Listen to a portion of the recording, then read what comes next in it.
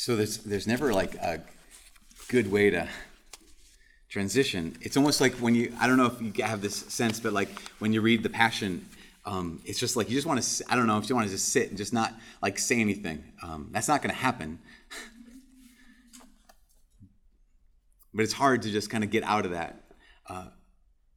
Especially moving from something so completely profound and deep to then have like the priest say something like, so, national championship. Like, oh gosh, Lord, why did I do that? I did it for a reason, because it's awesome. But last night, some friends had invited me to go out. And so I walked down I wanted to go to the Vern, but it was packed. So we went down to Blackwoods, whatever. It's like the same thing. They have the same menu. I walk in and the game's on, and one of the people I was with was like, oh my gosh, this is the game. Like, this is the game. They didn't know what was happening. This is the game. I'm like, and I remember I responded like, oh my gosh, that's exactly what I'm talking about tomorrow at Mass. How often we are in the midst of a contest, in the midst of a battle, and we don't even realize it. And they were like, no, I just didn't know it was tonight. And I said, oh my gosh, that's exactly what I'm talking about tomorrow at Mass. How we're often in the midst of a contest, in the midst of battle, and we don't even realize it. They're like, no. I mean, I knew that it was soon. I knew the last game was on Thursday. I didn't know it was so quickly.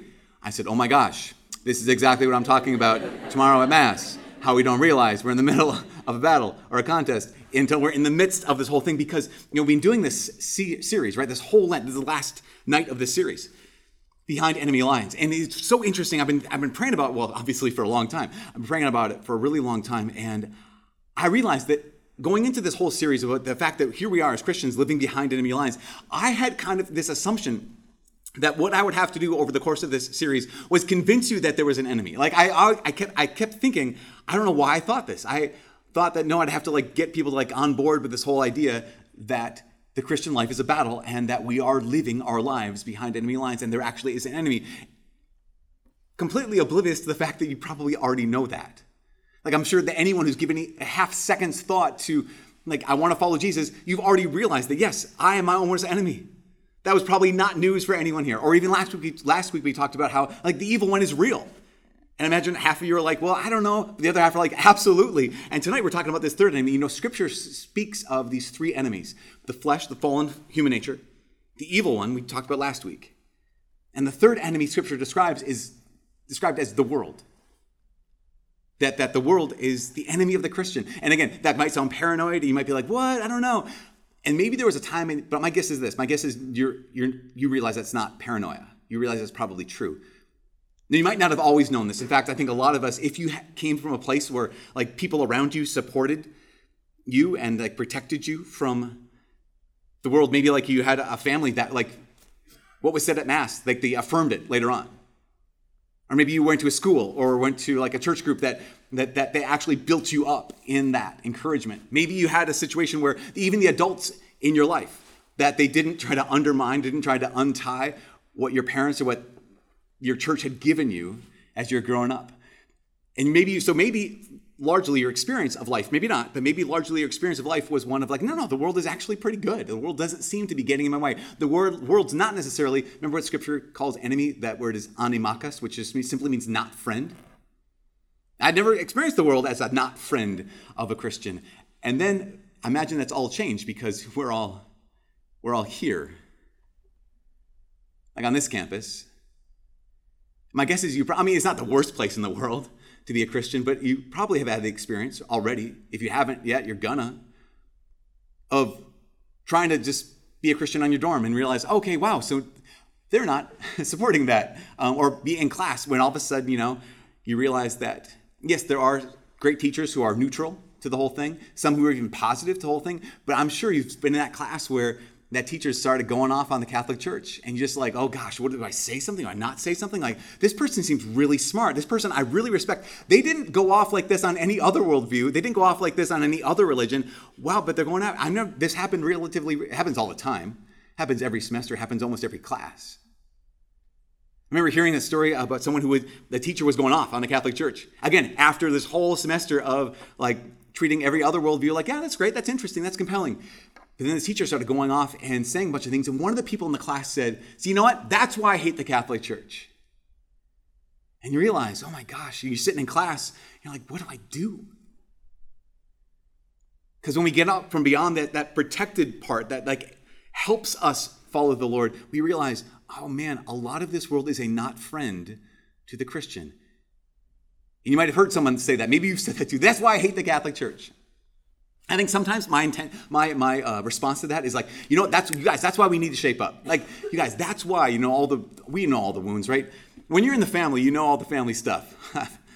When you're in the part of the family, you know, like, yeah, this family is screwed up. Like when you're inside the church, you know, like, yeah, I'm not going to pretend that we're perfect at all.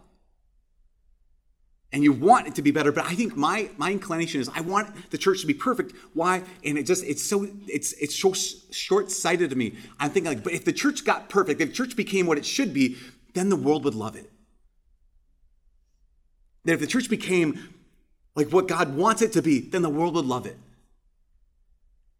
And I realize that's not true. Even if we got rid of every sinner, which means none of us could be part of the church anymore. Even if we did something to like revolutionize the church so it was what it should be, the world would still not love it. How do we know this? Because of the story we just stinking read. I realize this. We just read a story. We just heard the story of what this world did to the single best human being who ever walked this planet. Not some other world. Not some other alternative reality. That is what this world, the one that you and I live in, that's what this world did to the best person who ever lived on this planet. And in fact, we know this. That's what this world did to God himself. So even if we were perfect, even if the church got completely lived up to what it's supposed to be, even if the church had no wounds and only had goodness, only had holiness, the world would still not love us. Because when God came and walked among us, from the very moment he made himself vulnerable, this world did not just try, but actually succeeded in killing him.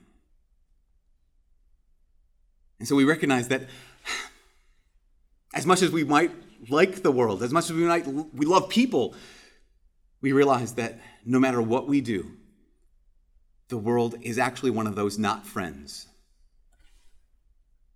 And so we have this choice, right? We can go along with the world, or we can stand. That's the choice. We can realize, oh my gosh, I'm in the midst of a contest. I'm in the midst of a battle. Just by living in the midst of this world, I can realize that I can either go along with it or I can stand. Because we also just heard the story, right, of the crowd, the world. On Sunday, what did they say? Hosanna, son of David. He's the king. He's here. And on Friday, the same crowd said, kill him. And if you and I were living there, just going with the crowd, just going with the world, on Sunday we would say, there he is, Hosanna. And on Friday we would say, there he is, get him. The choice is we either go with the world or we have to stand against the world. Because, I was thinking about this truth. I'm sure y'all know Hamilton, right? Maybe many of you know Hamilton. And just, here's Alexander Hamilton. He's the Alexand. Anyways, Alexander Hamilton is the character in the whole musical that he stands for something. This is the thing. This is like his character trait is that, he doesn't stop, but he stands for something. He knows what he believes in and he stands for it. And the character trait of his nemesis, the character trait of his enemy is what? Aaron Burr won't stand for anything. Like the whole thing, I know right now you're going through the lyrics and stuff. You're like, what's that line? I wrote it down so I can get it. So Aaron Burr at one point, when all the revolutionaries are saying, let's do this, and he says, good luck with that. You're taking a stand. You spit, I'm going to sit. Let's see where we land. I'm going to wait to see where the tide goes, and then I'll see what I choose. I'm going to see where the world goes, and I'm going to see if I want to bet on that horse. And then what does Alexander Hamilton respond with? He says, if you stand for nothing, Burr, what will you fall for? Because we know that the mark of someone who lives a heroic life is that they didn't just go with the world. At some point, they stood for something. And at some point, if you're going to stand for something, you have to stand against something else. That's just how it goes. And if you and I, we don't want to be the enemies or we don't want to be the villains of our own lives. We want to actually be the hero. Well, Jesus is the hero of our life. But we want to be like the co-hero. I'll be Robin to his Batman. Like, we want to be the kind of people who are worth remembering. The person who stood for something, and that means if you're going to stand for something, you have to stand against something, even when it's so confusing, because it's not obvious. It's not the most easy thing to figure out. If I'm going to stand for Jesus, where do I need to stand apart and where do I need to stand against? And there's this man I remember reading about years ago. His name is Franz Jagerstatter. Franz Jagerstatter was an Austrian, he's from Austria, which makes sense, Franz Jagerstatter. Austrian farmer at the outbreak, when the Nazis rose to power in Germany, and then they overtook Austria and the whole thing. And when the Nazi, Franz, he was a committed Catholic Christian. When the Nazi regime came to power, he was a poor farmer, as I said. He had a wife and 3 daughters. And the Nazi government would do farm subsidies if your crop failed, and a number of times Franz's crop failed. But he refused to take subsidies from what he believed was a satanic organization that was absolutely anti-Christian. And so they were like, just take the money. They're giving you money. Your crop failed, so let them help you. And he's like, I will not take any help. I'm standing for Jesus, so I'm going to stand against this Nazi regime. I won't take any help from them. He didn't have to do that, but he had to do that. You know what I mean? And at one point, it wasn't obvious. He was being drafted into the Nazi army. And if he didn't go, he would be executed. If he didn't go, he'd be at the very least, arrested. And he had priests, he had other advisors tell him things like, just, Franz, you have a wife, you have 3 children, you have a family, just go along with it. Get into the army and just, you don't have to fight very hard, just get in the army and save your life. And he realized, he was like, no, the truth is, I'm standing for Jesus. I have to stand against something. And in fact, his line just blew me away. He said this. He said, I don't think that just because a man has a family, he's dispensed from doing what he knows is right. I don't think just because a man has a family that he's dispensed from doing what he knows is right. And he was arrested. And he was beheaded by the Nazi army. But you remember him. Not as someone who just went with the tide, not just someone who went with the world, but someone who was willing to take a stand for Jesus. And because of that, he went against the world he was living in. He said, I can't be a part of this. I need to stand apart from this. And that's the thing. That's the kind of person who on Sunday would say, Hosanna to the King of David, because I know that's him. But then on Friday would say, I'm going to stand with him. I'm going to stand against this crowd. It's a question that all of us have to answer tonight. And maybe for the rest of our lives is, am I willing to stand? Not even am I willing to fight. Not even am I willing to rally the troops. Am I just even willing to stand? Am I willing to say, no, Jesus, I stand for you. And that means I have to stand against something else. I have to stand against someone else. Because this is I think sometimes maybe if you hear me saying this, you might think that I'm saying that you have to stand apart from the world. Like you can't have friends who aren't Christian or something like this. That's not what I'm saying. Or that you have to hey, you guys, only come and do Newman things. Don't be part of any other clubs. You guys, it's just seriously, we're the best club ever. That's not what I'm saying either. What I am saying is, if you are in the world, and you're being sent, that's the whole point of college, right? To be sent into the world. If you're in the world, yes, be in the world, but that means you're going to have to stand more often. If you have a lot of friends who don't know Jesus, yes, please have those friends who don't know Jesus. But that means you're also going to have to stand more often. If you go to places that Jesus would go to be with people who Jesus would be with, that's so good. Do that thing. But that means you also are going to have to stand more than others.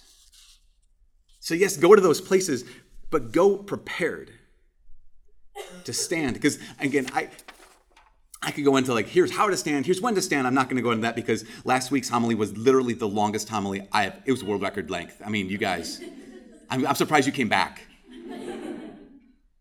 So this is the last thing, last story. It's longer than 4 minutes. We're not going to talk about when to stand or how to stand. I just want to get it into our hearts, into our minds, into wherever the place courage lives and say, you're going to have to stand though. That especially in this world, we're not living in Nazi Germany, Father. You're right. We're living in a place that's more dangerous.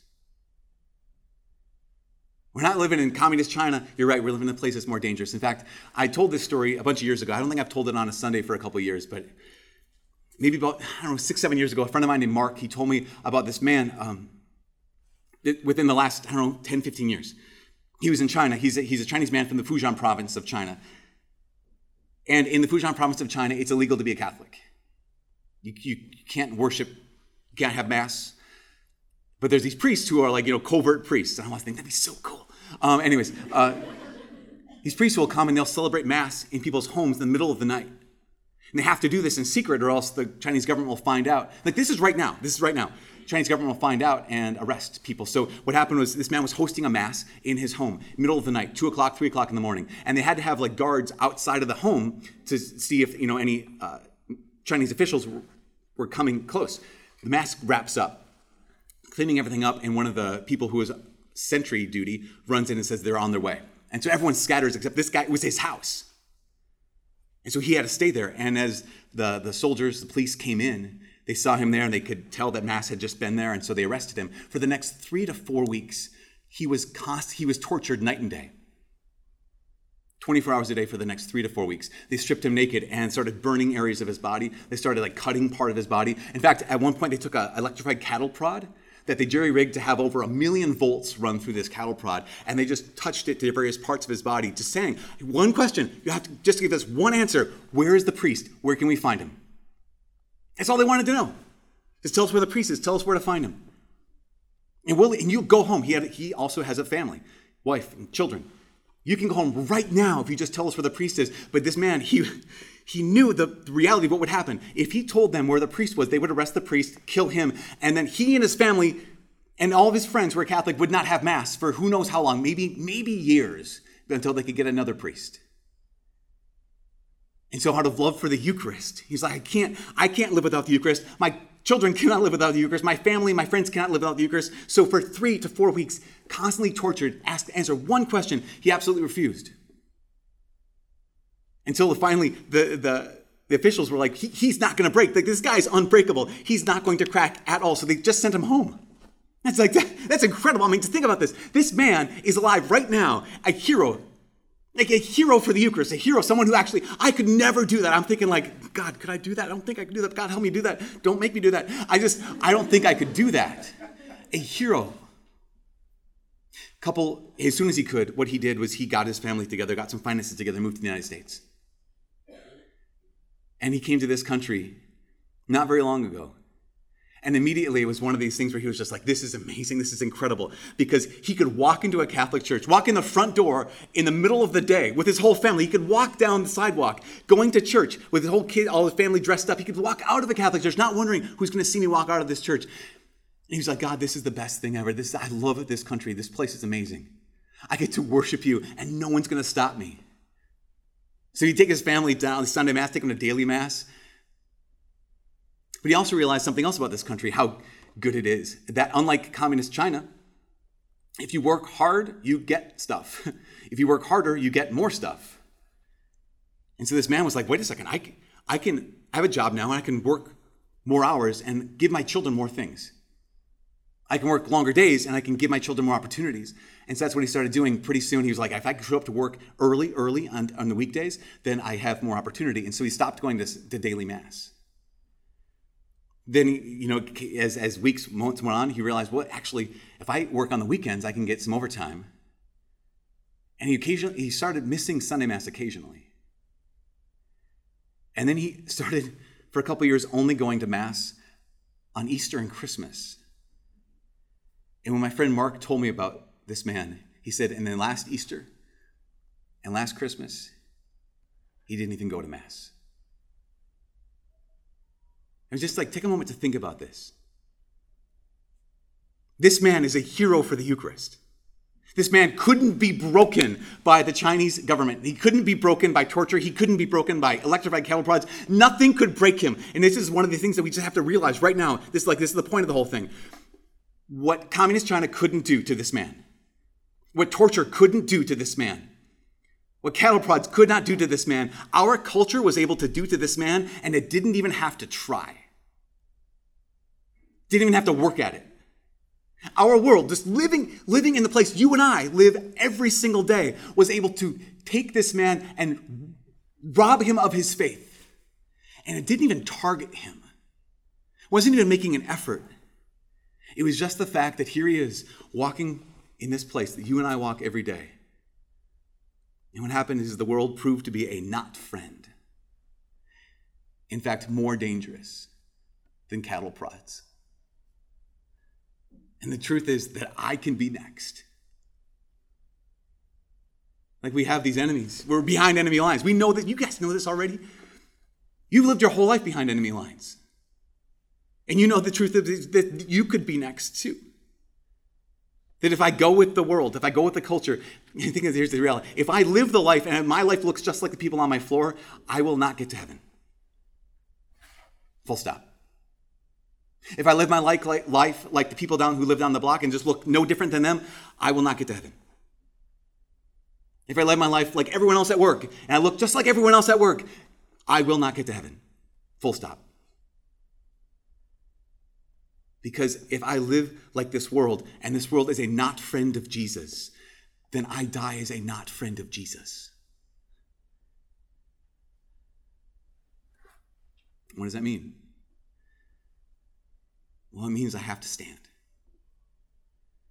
It means I have to make a decision. That means, I have to realize I'm living behind enemy lines, and I've got to stand for him. I've got to stand against the not friends of Jesus.